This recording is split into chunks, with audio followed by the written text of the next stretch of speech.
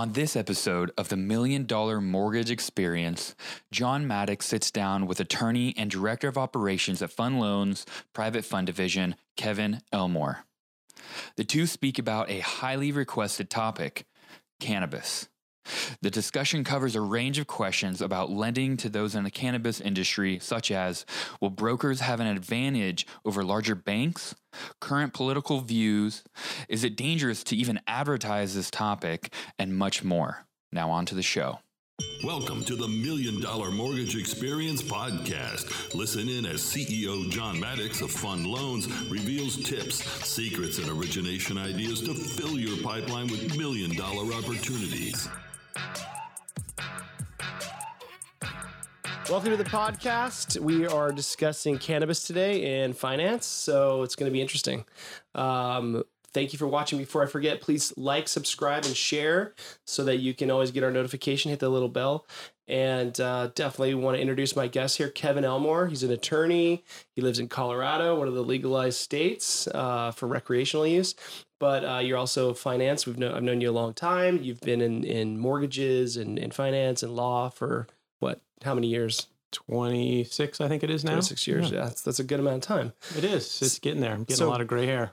Yeah, me too. So a real estate lawyer, mortgage broker for a while. You have your mortgage broker's license, Real estate license, and a couple you're real now, estate licenses. And you're now running our operations for our private fund. Correct. Which is awesome. Thank you. And thanks for having me.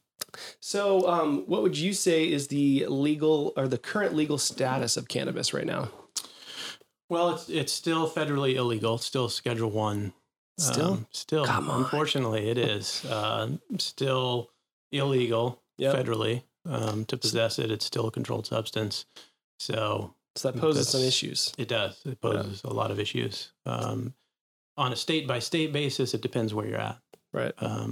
It's some of it's legal, some of it's not. And then it actually gets broken down even in more detail than that as to hemp versus marijuana, THC content. So that's not an easy question to answer. Right. Yeah, it depends upon where you are. Right. And what's interesting for us as a lender is we get inquiries all the time. Like, can you lend on this property? Can you lend on this person? They own, a dispensary, or they own, a grow house, or whatever it might be.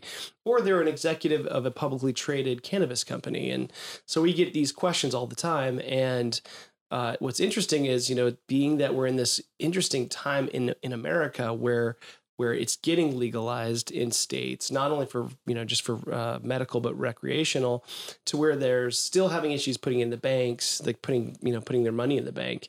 Do you have any insight on kind of where that is with, people putting money in banks now, and like certain states, like having credit unions or banks that are at least taking them? I know the states are taking taxes. They are. Yeah, right. They actually have safe rooms set up. Like in California, the Franchise Tax Board, I know, has one. The IRS has one, where they're secure safe rooms where these growers and dispensaries are actually bringing in literally duffel bags of cash to pay their taxes. Wow. Yeah, it was California, I think last quarter took in $74 million in taxes, which you assume is predominantly cash. There are a couple institutions that are taking deposits, but they're few and far between. I think there's a total nationwide. I think there's only 35 institutions that have elected to deal with cannabis, and even not just the people that are directly involved in it, but just the related businesses as well. So that could be credit card companies. Credit card companies aren't there yet, but no, it could be other agricultural companies. Fertilizer providers, farm equipment providers, all that stuff. Because it's still traced back to the source, which is cash, which is from an illegal enterprise, illegal business. Right. And those are what all the financial laws, the money laundering laws, they're all centered around tracing that money, the placement of that money into the financial system. So it's still a nightmare. Yeah, you don't even think about that. Like I didn't even think about like to get, equipment, right? You got to qualify for a loan to get that. A lot of these guys have cash, so they're just buying stuff cash, right? But to qualify for an equipment loan or a grow house or all this stuff, they still have to go through other third parties who then could potentially get in trouble with the federal government, right? Is that what you're saying? Well, so let's say that you had the cash to buy some equipment, and that person or that company takes that cash to deposit in the bank, well, any cash deposit over $10,000 is going to trigger a particular form that has to get filed. Right. And that's fine. You could do that once or twice, but eventually the bank is going to start asking, why do you have so many cash deposits? You are a tractor, Right. manufacturer. Where are you getting all this cash from? Right. And then typically, specifically large banks will just say, sorry, we can't take that money. Go somewhere else. Yeah. Because they have to fill out a form. It's just They do. it's part of it. Fill out a form, and that's on kind of the IRS, the tax side of it. Anytime there's a cash deposit over $10,000, but then if they suspect that it came from illegal activity, then they have to file a suspicious activity report. Which there's actually some FinCEN that basically keeps track as a part of the Treasury Department that manages all that stuff and the money laundering. They actually have marijuana specific forms, suspicious activity reports for marijuana, and there's a level to them, and the lowest level one is, okay, we know this is coming from an illegal federal activity, which is cannabis or marijuana, but it's coming from what we know is a state sanctioned, state licensed, state registered entity. They still have to file those forms, and the feds are just kind of saying, okay, we'll just go ahead and do that.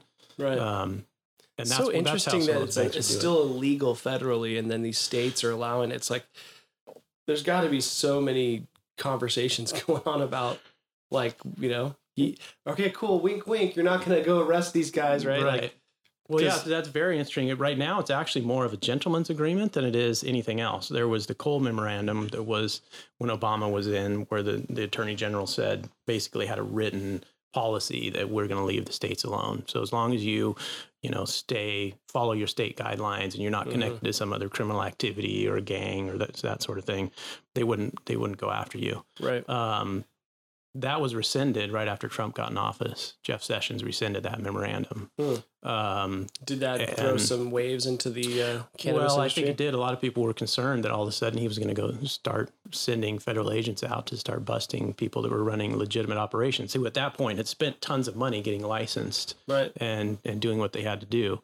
Then when the new attorney general came in, he basically said during confirmation hearings for his position that he would stick to that, but it's not officially back on the table. So there's still a lot of unknowns. Yeah. But as of right now, it doesn't seem like they're going to do that. And Trump himself has said that he's more inclined to let the states regulate that, and he's just going to stay out of it. right. So He's friends with Kanye, so right, yeah. I'm sure they're going to try to. Not Snoop Dogg though. Right, yeah. If he That'd be- was that'd be friends with just- Snoop Dogg, then we might we wouldn't have anything to talk about. So do you know any people in Colorado that run any kind of businesses like this, or? I've come across some that run ancillary businesses. Yep. They call them MRBs, marijuana related business. So, on the agricultural side, the equipment rental side. Do you see any movement towards legitimizing like the banking? I mean, I know there's a banking bill that passed right in the House. There is. There's several things that are in the process or pending. So the latest one was, I think it's called the Safe Banking Act, and basically that was, and it passed the House and got referred to the Senate. And that was basically saying we're going to allow financial institutions and financial services companies handle and be involved with the marijuana business as long as they still follow whatever state rules that they're in. Interesting. So that would clean it up for the states where it's currently legal. States Right. where it's not legal, they would still have to go ahead and pass laws to take that off their books. But So that's it on the floor of the Senate. it's been referred to the Senate. I'm not sure that they've even gotten around to discussing it yet. So they don't even have like a date for the vote or anything like that. And Not that I'm aware of. No. And being that the Senate is mostly Republicans, you think it's going to be? Do you think it'll be passed, or do you think what's the odds? I don't know. That's a good question. I think that something similar to this will get passed, just because there's. Well, they're creating a problem with money laundering, right? Well, not only so there's it's multifaceted, right? So and potential crime that could happen with people stealing cash and that argument tends to have the most weight, is that it's creating a localized crime problem, right? Just like we talked about these guys going into these secure rooms to pay their taxes with duffel bags full of Yeah, cash. someone grab you before you make it to. It's out there. Right. I mean, there's no way that if there's no way to get it deposited into the financial system. That cash is sitting around, and that opens you up to safety concerns in communities. That's interesting. So that would clearly they're resolve making some of a that. lot of money.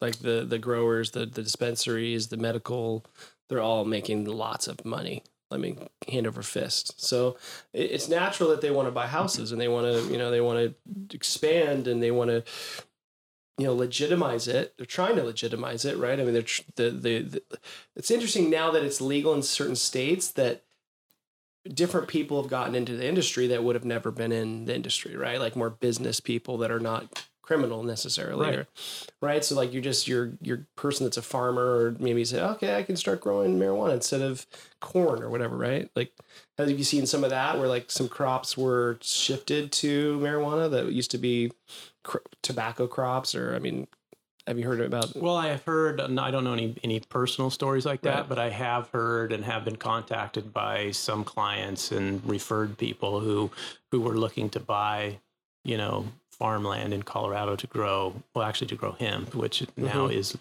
completely legalized. It is. It is. It was taken off. Yeah. It was taken out of the substance.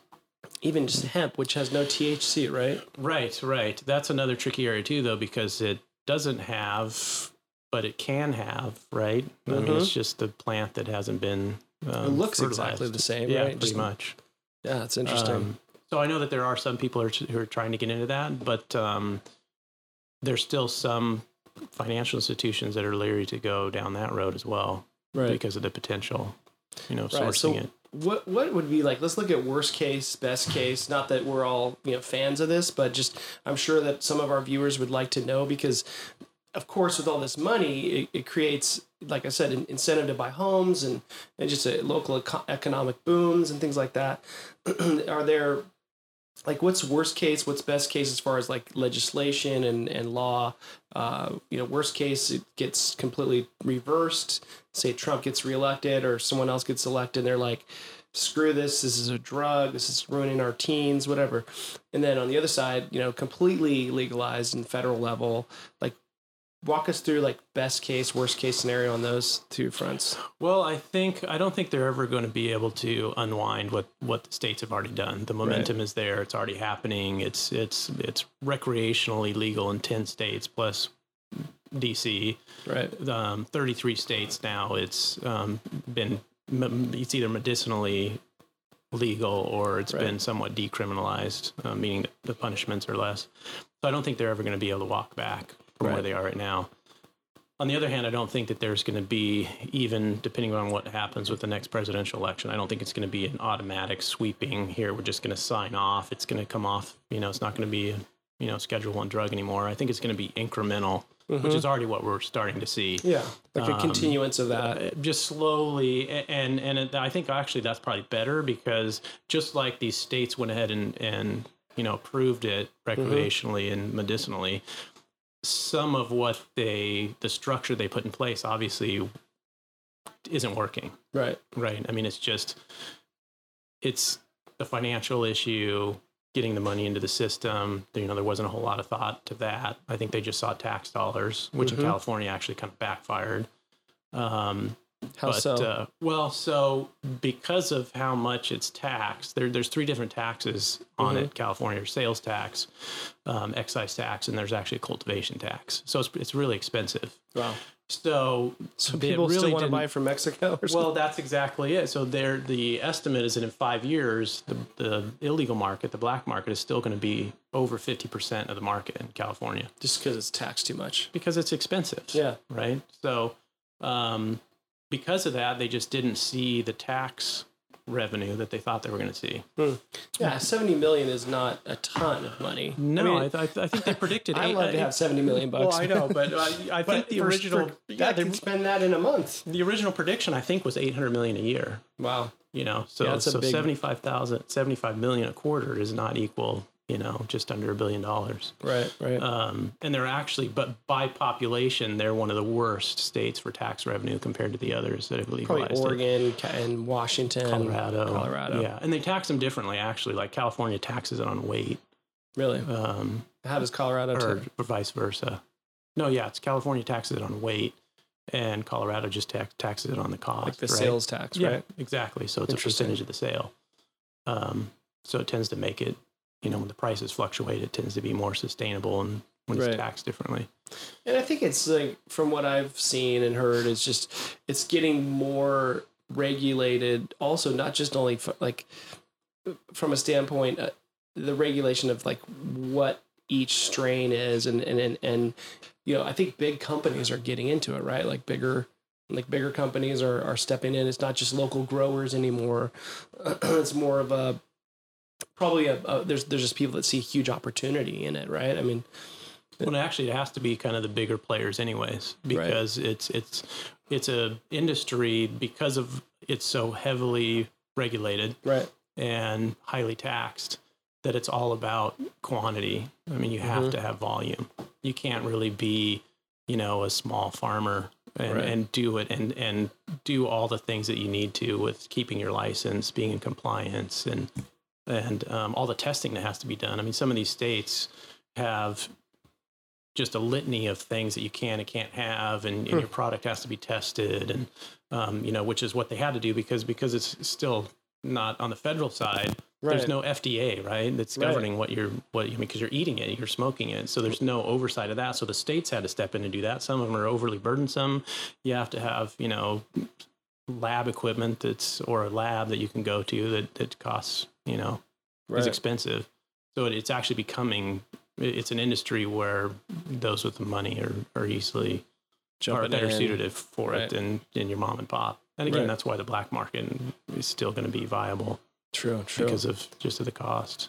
Yeah, there's still lots going on there. I mean, especially with the whole thing that just happened with down in Mexico with what was his name? Son.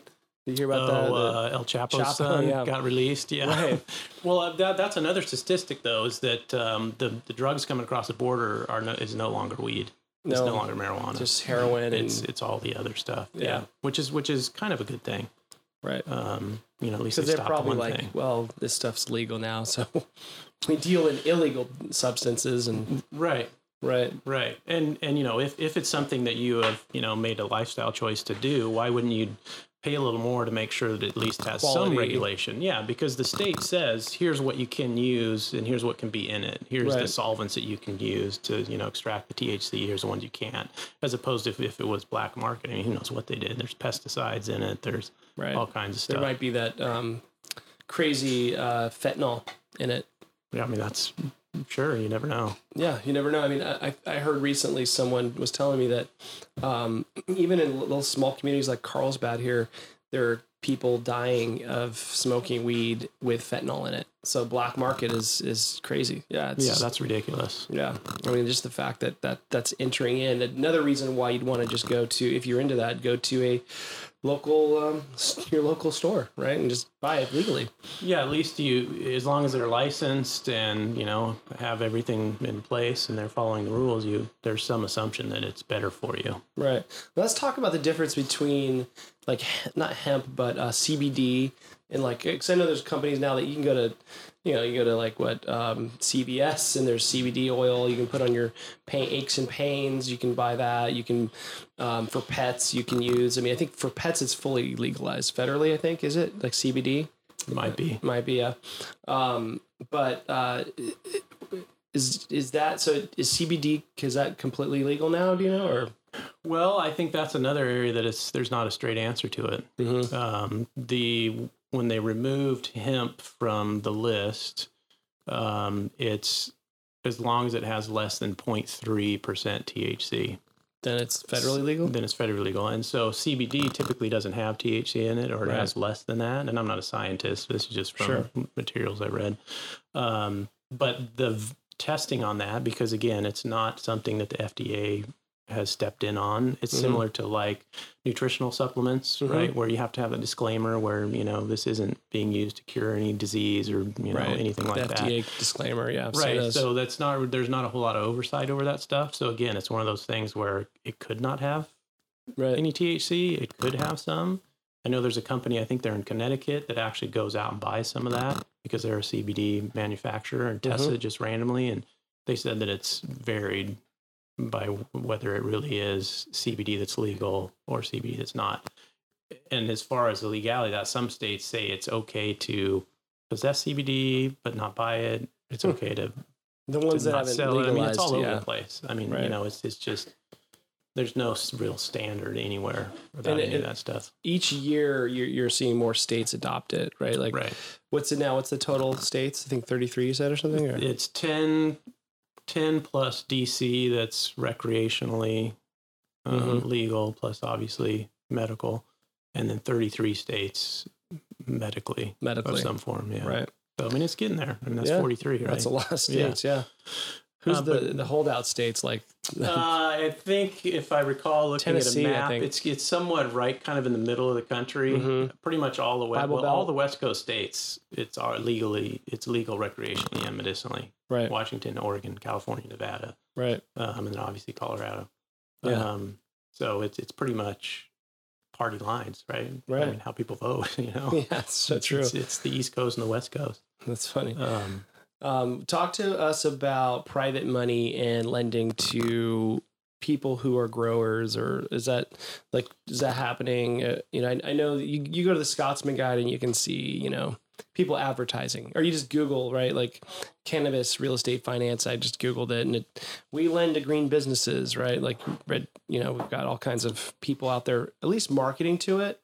Do you think there's danger in marketing to the cannabis, like to financing cannabis? Is that someone's going to have a target on their back if they're marketing towards that? Well, I'm not sure if they necessarily have a target on their back. I mean, like we talked about earlier, obviously they're still at risk, right? Because it's still it's still federal crime. I think if they stick to it on the private money side, let's assume that it really truly is private money, and it's state localized private money. It's in the same state. They're not raising money from out of state. Everything is localized, and it's their own money. Right. To make it simple, it'd just be like me loaning you money. Sure. Not going outside the state. I've checked to make sure that you're licensed and you have all your permits, and you're, as far as I know, you're in compliance with all the state laws. The risk there is fairly minimal, low. And you don't have to worry about other financial institutions because it's just me loaning you money. Right. Now, what if, say, that was the case? Say, like, I was a grower or something, and you were the private lender, you lent me the money, and then all of a sudden, let's say I paid off the loan just because I had so much cash with, new crop or whatever. Paid it off. Now you got a bunch of money in cash to pay your loan off. How would you deal with that as a private lender? Well, that's the problem. Yeah. I mean, that's kind of where the chain stops. What would I do with $500,000 in cash? Yeah.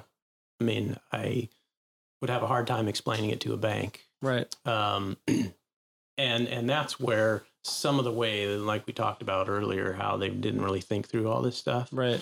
That encourages breaking other laws, because it's real simple for somebody to parse that money out and deposit a little bit here, a little bit there, to not necessarily be honest about where it came from, all of which are textbook examples of money laundering, right? Of bank fraud. Why couldn't they just come to the IRS or to the state and say, "Here's all the money I made.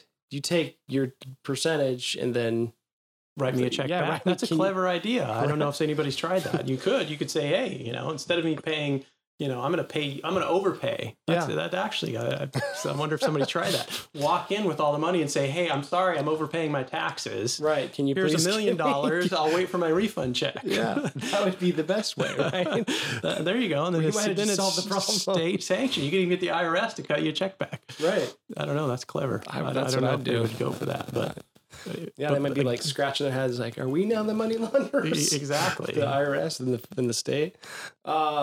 So we talked about the bill passing in the House, which is definitely, a pretty good step forward for this. As far as now, if it passed the Senate, how would that affect the mortgage industry, or how would that affect banking, lending to, like, do you think all these like Chase would jump into, lending money to cannabis growers and all that? I don't see why they wouldn't, because basically it takes out that element of it removes all penalties and sanctions against a financial institution that does business with now still everything still has to be state approved Right. and Licensed and everything. licensed, registered, whatever their process is for you to be legal in that state, all that still has to be followed. So the compliance part of it is going to be a little bit burdensome because they're going to have to double check that. There are some registries and stuff where you can easily check those things, but at any time if that license gets revoked, Sure. and you're lending to them, then technically you're It's not like a liquor under license at that point. They call it. It's actually a safe harbor law. So as long as you follow these things, then you're not going to get in trouble. So there wouldn't be any reason why financial institutions wouldn't do that. But do you think how it's so common that big companies and corporations know when laws are about to get passed and then they jump in and take advantage of that? Do you think there'll be a window, maybe like if the federal government passes this, a window for mortgage brokers to jump in and start lending? Maybe there'll be some lenders, like maybe we could start at that point once it's federally approved, start lending to where mortgage brokers have an advantage over banks, because banks are a little slower. Do you think the banks will get kind of wind of this happening and then they'll just jump in right away? Or I think so. I think that non-bank lenders obviously have a head start anyways over depository institutions just because of how we're regulated and or not regulated. Right. So I think it'll be easier for mortgage brokers, for wholesale lenders, for them to get on that. To jump in and maybe have a year head start or something like that. I think so. That'd be interesting. Yeah. So, we compliance told us we're not supposed to say no. We have seen deals where they come in and it's a publicly traded company, like a big company that, maybe they're in Canada, right? And they're publicly traded because I think in Canada, isn't it legal? It is, yeah. And banking, can they use banking in Canada too? Or yeah, they can because it's completely legal. Yeah, so that makes sense legalized that 100%. companies would just go to Canada and have their banking there. But how do they transport money over? See, that's the other money. problem because it's not legal here. So then our banks would have problems with that. I wonder if you could Western Union it to Canada. That's probably what they do, right? I mean, I don't know. But you should consult with an attorney privately. Not that I need to do this. Questions. I'm just thinking, like, how do they do it? Like, how do people do that, right? It's like, so we've had deals where they've come in.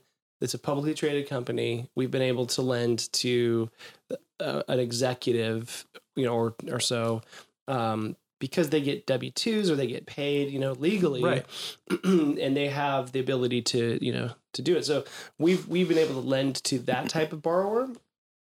And then we've seen deals. I think obviously we can't lend to borrowers that are growing. Also, I've heard there's title companies now, even in commercial lending, that won't insure, like national title companies that won't insure, the position on the title.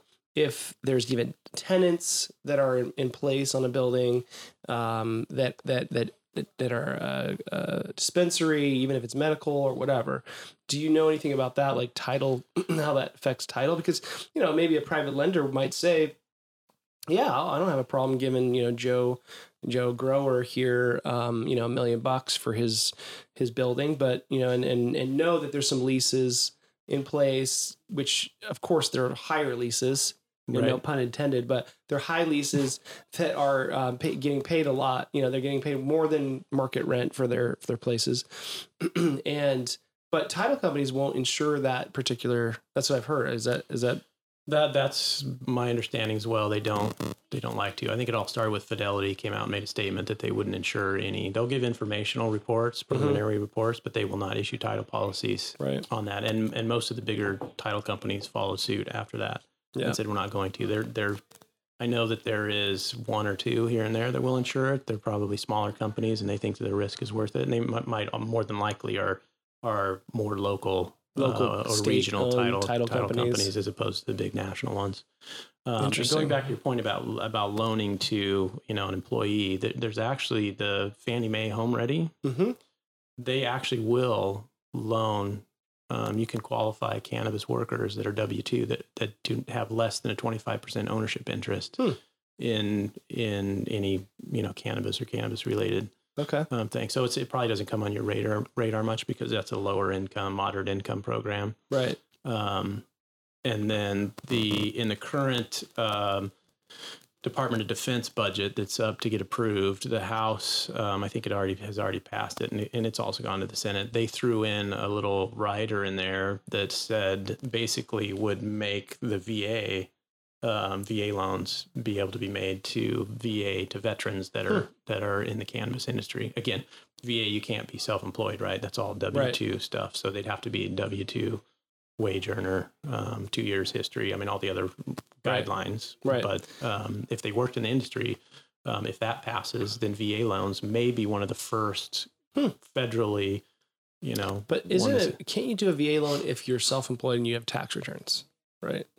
Oh, can you? I'm not a VA expert. Right. I think as long as you have 2 years tax returns, you can be self-employed. So there would still be that exception that you can't be an owner of a more than cannabis 25%. Yeah, right. right. Yeah. Same as Fannie Mae. So that's making progress in lending. It is, and I think it's going to continue to be incremental. I think they're going to slowly, and I think that's probably the best approach too, because they just don't. It's kind of a strange set of circumstances how every state's passing different stuff. So I think it's going to have to be incremental to figure out how to go forward and make sure that all the pieces fit.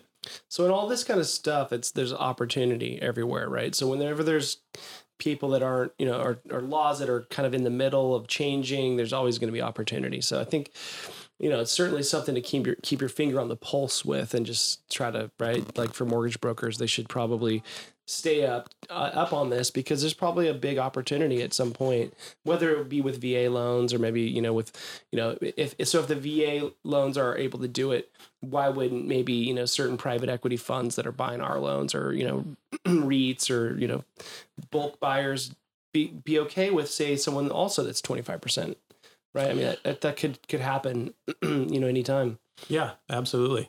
And it's not just, it's the whole, everywhere there's opportunity, right? I mean, there's opportunity for compliance officers. Right.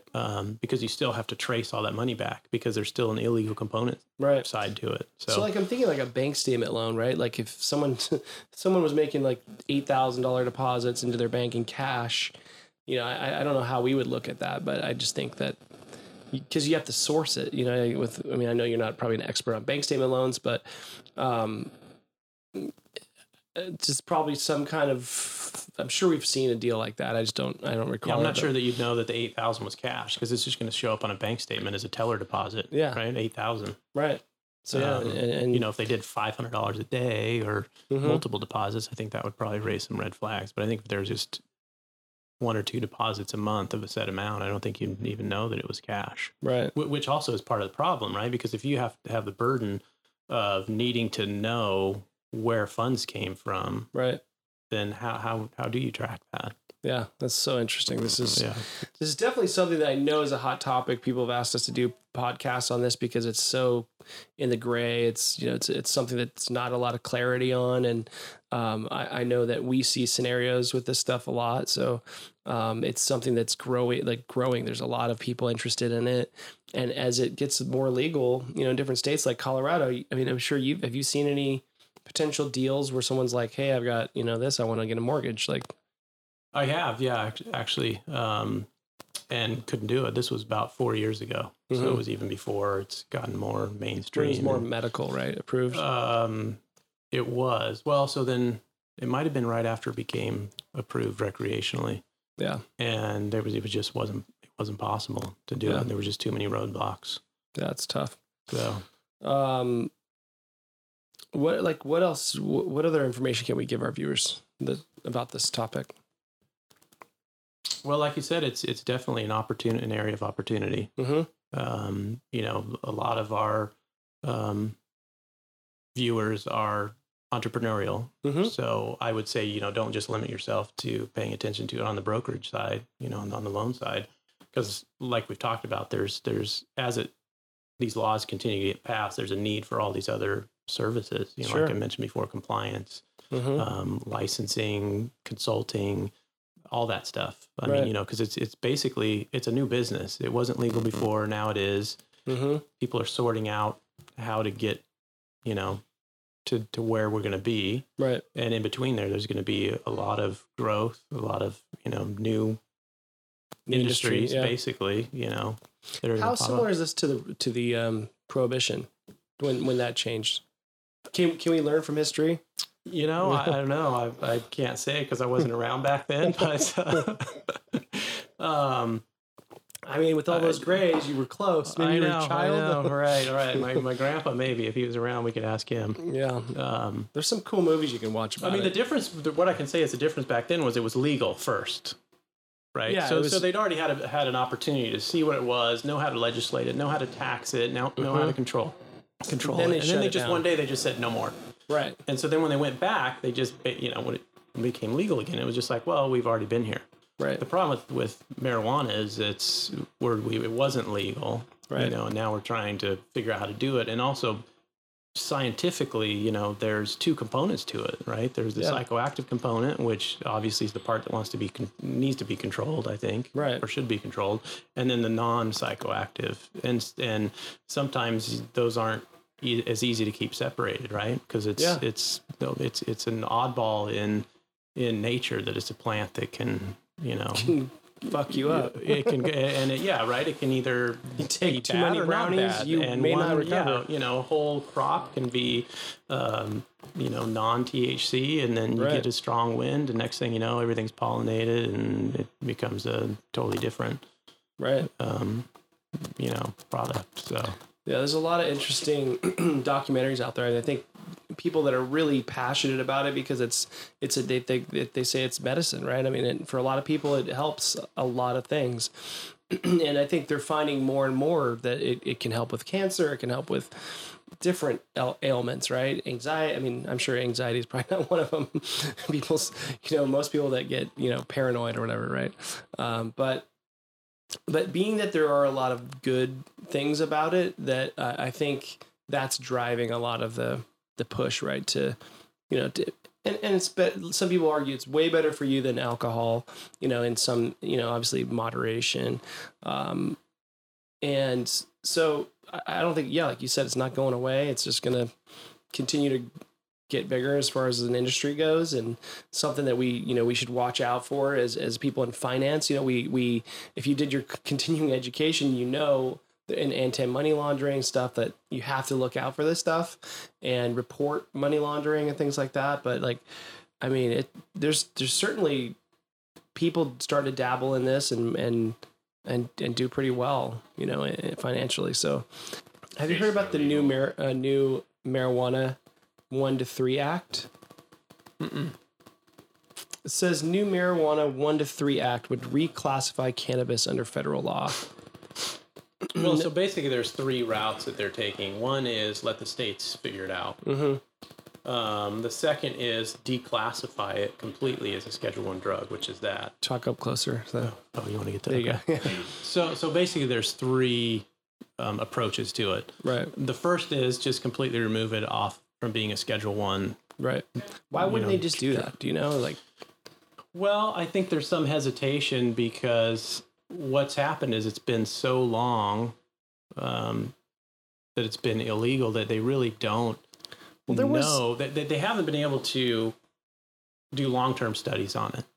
Well, it's been around forever. It has been around forever, but because it's federally illegal, research institutions can't touch it unless there's certain exceptions and exemptions that they're given. Right. They just can't. They can't do social experiments about it. They can't because they're funded by the federal government. It's illegal. They can't set up placebo and blind studies. No, right. Okay, you smoke 4 joints a day. You smoke 3. You smoke 2. You smoke none. Yeah. So there has been some research around as a cancer drug, but again, that's kind of the exception, not the rule. So there's. The whole scientific community hasn't had an opportunity to actually study it from a addictive standpoint, and that they'd like to. Some have, and obviously some of it's obvious. But wasn't there a huge push from the government at one point? Maybe it was during Reagan era that was like, say no to drugs, and the pot is the devil, and it just this is your brain on drugs. Yeah. The whole egg. Yeah. And there was a huge government push against any kind of marijuana. Absolutely, yeah. And I don't know if that was, there's, you could probably go and look at all kinds of reasons, but I mean, maybe the I don't know. There's probably a ton of different reasons why. I mean, maybe it had to do with pharmaceutical industry. I mean, there's a lot of different reasons, but the fact that, it's now becoming legal in all these states. And then, do you know, what about Trump's stance? Do you know, I mean, or even just some of the Democratic hopefuls? Well, so Trump, he's made statements that he's okay with it for Tweets? medical purposes. Yeah. I don't know if he has an official stance on it. I don't think there's any policy statement on it anywhere that you find, but he's made statements that he thinks that it's okay for medical purposes, but he's also made statements that, recreational use of it is, not acceptable and for losers, and who knows what kind of rhetoric he uses for that. Hear losers. The interesting thing though is that, assuming that he stays in office, 'cause, I mean, anything can happen with this guy, honestly. Well, yeah, once he could do anything, anything could, right. So who knows? But I think that what will happen in the next 8 months, 8 months to 10 months. You think he'll make more of a stance on it? I do. And I think what he'll say is, I think that he will agree with the majority that to legalize it. Right. Because that's what's popular. Right. They've done polls and it's well over 50%. I think we're above 60% now. Right. That people think that they should legalize marijuana. Plus, all of his fans are deplorables anyway, so they're all probably stoned. No. Yeah. Just kidding. So he'll say or whatever is popular to help him get more votes, to make an argument, to fit in line. So I imagine that eventually he'll say, let's legalize it. Right. What about as far as the Democrats that I know of, everybody except Biden is for legalization. Okay. Biden I don't think he has he has a policy statement about it, but it's somewhat loose. And his position is more along the let's lower the penalties for it, not the let's make it completely legal. But people forget he's been in politics for ever. He'd be one to ask about prohibition because he was probably around. But he was kind of right in there with, you talked about the drug war, the drug czar. I mean, that was kind of he was on that bandwagon. Right. So I think that's why he's careful about what he says, because that's going to be a contradiction if he says, let's legalize it, and everybody can go back and point to it. So you were stopping it, throwing people in jail. Yeah. Yeah, because that has changed, like the whole, they've lowered the penalty, right? So people that are in jail right now because of marijuana possession, they're getting sentences commuted, and are they getting released too? Right. I think some are getting released, and some of them, I mean, it's it was jamming up the penal system for a long time with low-level crimes. And most people that are stoned are not out committing crimes. They're just on their couch eating Cheetos. Right. No. Yeah. Like they're not ambitious people typically. They're not like the guy that was on PCP killing people with knives 6 months ago or whatever. Oh yeah, right. That was crazy. But so if Trump's going to do what's popular, and probably he'll say what is popular, whether he actually does it or not is another thing. That's true. I mean, that assumes he has to get reelected. Yeah, and once that's the thing that I'm interested. Total side note here, but if Trump gets reelected, which it looks like he will, what's to stop him from doing anything, right? I mean, he doesn't have any reason to. Then you'll see the real Trump probably, because he has no reason to get reelected. You know what I mean? Right. He'll be completely unfettered and just be like, hey, well now I really am as big as I think I am. Right. Yeah, I don't know. That's going to be interesting. Interesting political landscape for sure. There's a lot of uncertainty right now. So much uncertainty. There is. I was just listening to the radio about that today, and about how, investors are holding back money because they're just like, right now we have no clue what's going to happen. And that is what scares people. I think, will Trump get reelected and then be even crazier, or will, another even way crazier left wing, completely left, like socialists get elected, and then what would happen to our country then on a financial level? And, so there's just so much up in the air right now. This is a crazy time. Right. And that's why the mortgage industry is somewhat averse to jumping in with both feet, because, again, Trump could get his attorney general wound up and decide to go after everybody. You never know. Right. And everybody in the chain goes down. Right. It's not just the grower. It's not just the dispensary. It's everybody involved. It's, all the assets that they've accumulated. It's the bank accounts. It's who lent them money. It's, it's widespread. So that's interesting. Yeah. Yeah. So I think we should keep our finger on the pulse on this and see where it goes. And in our private division, are we seeing any cannabis potential deals? I mean, should people call us about it? Like, if they're kind of on the fence about the deal, like maybe it's a licensed person and they're trying to buy a house, they need a private loan. Is that something we would entertain? Maybe right now, I don't think that our investors would have the appetite for that, unfortunately. Yeah, or fortunately, I guess depends on what end you're on. Right. But like I said, incrementally things are changing, right? So it's always a potential. Yep. And we don't like to just tell people don't send us a deal. Yeah, or don't. At least call us and we can talk about it and see. Yeah, run it by us. If there's some other, and even if we can't do it, we might have another outlet for somebody to do it. So we'd rather have you call us and ask us about it. For sure. And we can try to source it if we can and get the deal done. If not, we can help you find another place for it. That's good. Cool. Anything else you want to leave with us? I don't think so. I think that's it. I didn't know I was going to be the in-house cannabis expert, but well, we appreciate it. I know as a lawyer, you know a lot about different things and topics, so it's always interesting to pick your brain on that. And let's talk real quick about private money. Okay. Just off the subject. Sure. But, so what are you seeing as far as scenarios? What are some scenarios that you'd like to see more of? What are we doing great? What are we knocking out of the park as far as like private money goes? What type of deals? Well, the fix and flip is big and it's growing. What about construction? Construction is big. Ground up construction. We like to see those because they're nice deals to have. Right. And then the bridge side of it, there's people in transition. Yep. Those are actually real nice. We'd like more of the bridge deals. And these are rates in the single digits, right? They're not. Yes. They're not 10, 12. This isn't like old school private money that's right. 12, 15, 18%. Right. We're under 10 on almost everything. 2 points or less is a lender. About 2 points. Yeah. That's awesome. Yeah. And anything like any deals that you want to bring up that stand out? Anything interesting, like a type of deal that we've recently funded that was interesting? Well, I mean, all of them have some interesting component to them. Some of them are, operational, interesting challenges. Others are, the people that you meet are interesting. Right. So there's never, it's not there's no never stupid questions. No, there's no stupid questions.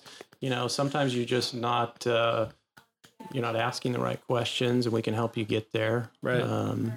Especially if you have a deal you thought was like non-QM, and it's like an investment property or something, and it just doesn't fit just right. Might as well bring it over and see if you can fix it through doing a loan for a year or something, or 6 months. Or if it's non-owner occupied, yep, that's the first question to ask. And if it's not, then generally we can find a way to do it. And we can do multiple states, right? With that, multiple states. That's good. All but there's only a handful of states you can't because it's commercial lending. Right. So there's the regulatory and licensing side of that is a lot less, if any at all. A lot of states, there's absolutely nothing. Right.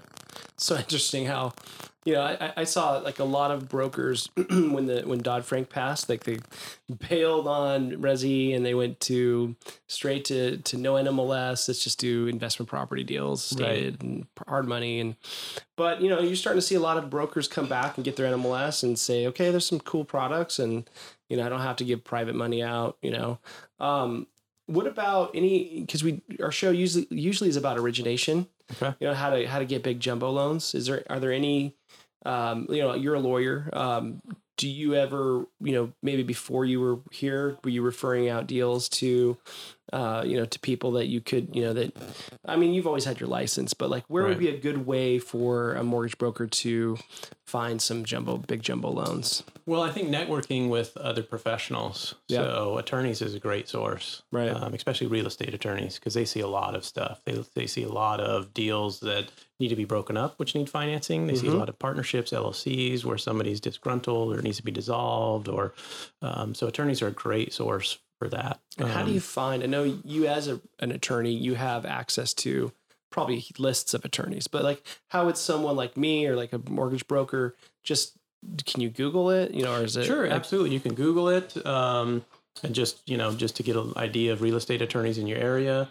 Google Maps, like where Google are they Maps. at? Yeah, you could do that. Yeah, Drive show up, by knock their on their office. door. Yeah, you could cold call them. Most local bar associations have sections, but by practice area. Okay. So you have state and probate attorneys, So you can which find is that not a bad one either. online, right? Online. Like, is that what's a website that you could go to? Well, so you can go to like the San Diego County Bar Association. You just Google that and go to their webpage. Or whatever town you live in, whatever right? town you live in. Use the state bar. Some states have also, most states, their state association also has section memberships. And so you can get a list of those and see all the attorneys that are in the real estate section, or all. And then you Google them, business find out what attorneys. they're doing, right? You just Sure. you know what their area of expertise is, and their phone number's going to be right there because they want people to call them. Yeah. So obviously, I mean, you could do old school. You know, you could mail something to them. I mean, you could, How do attorneys like to be approached? You don't want to be like, oh, I might have a case for you. You know, you don't want to be like bait and switching them. Right. But like, what would be a way you could approach an attorney on how to start a referral relationship? Well, so I mean, I think everybody hates being sold to, right? So you don't want that call where you think that somebody's going to trying to sell you something, you know, trying to sell us insurance or whatever it is. So I think the best approach is a partnership. Hey, I am a mortgage broker. Here's opportunities that I have. For example, on the private side, it'd be like, we got bridge loans, construction loans. If if you have any clients that need financing along those lines, I'm here. I'm happy to take you to lunch, share with you what we can do, and and also I'd like to get to know some more about your business, so that obviously I'm interfacing with these people as well. A lot of times, legal questions come up. They're mostly in entities, so they have LLCs, corporations. They need legal work. Maybe it could be cross referrals, right? Cross referral, absolutely. Right. Yeah. Especially if you start getting into the more complex deals, right? Like if you're just doing a VA or a FHA or a conventional, you're not going to need it. Most likely not going to need a real estate attorney. But if you're dealing with properties that are, big jumbo properties that might have a easement issue, or you might have like some other issue with that particular property, right?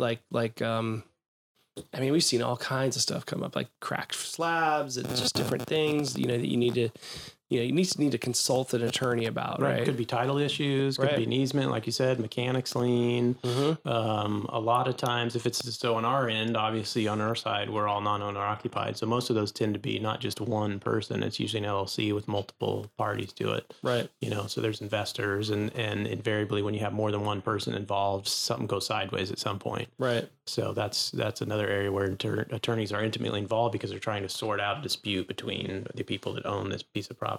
Right. And one of the easy ways to get them out is to refinance it. Right. Bridge loan, 1 year, we get rid of this guy because he's being a hassle. We buy him out, and then, we either sell the property within that year or 2 year term of the bridge loan. And so obviously attorney has to get involved in that, because there's legal paperwork to get, a member of an LLC out or dissolve it or whatever needs to be done. That's good advice. So don't try to sell them, try to add value, try to show them that you could refer him business or her, and just ask them, say, can I buy you lunch?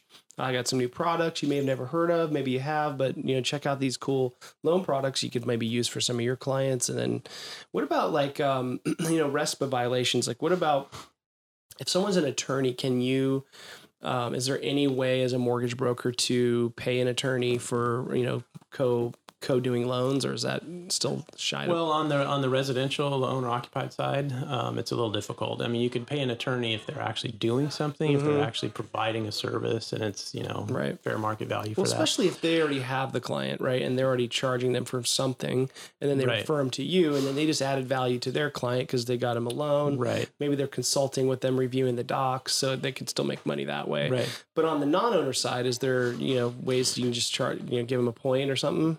Absolutely. Yeah. I mean, there's no restrictions on that side. So, we could pay a broker a point and the attorney a point if that's how they wanted to do it. That's great. Yeah. Because RESPA doesn't really apply. Awesome way to get referrals. Yeah.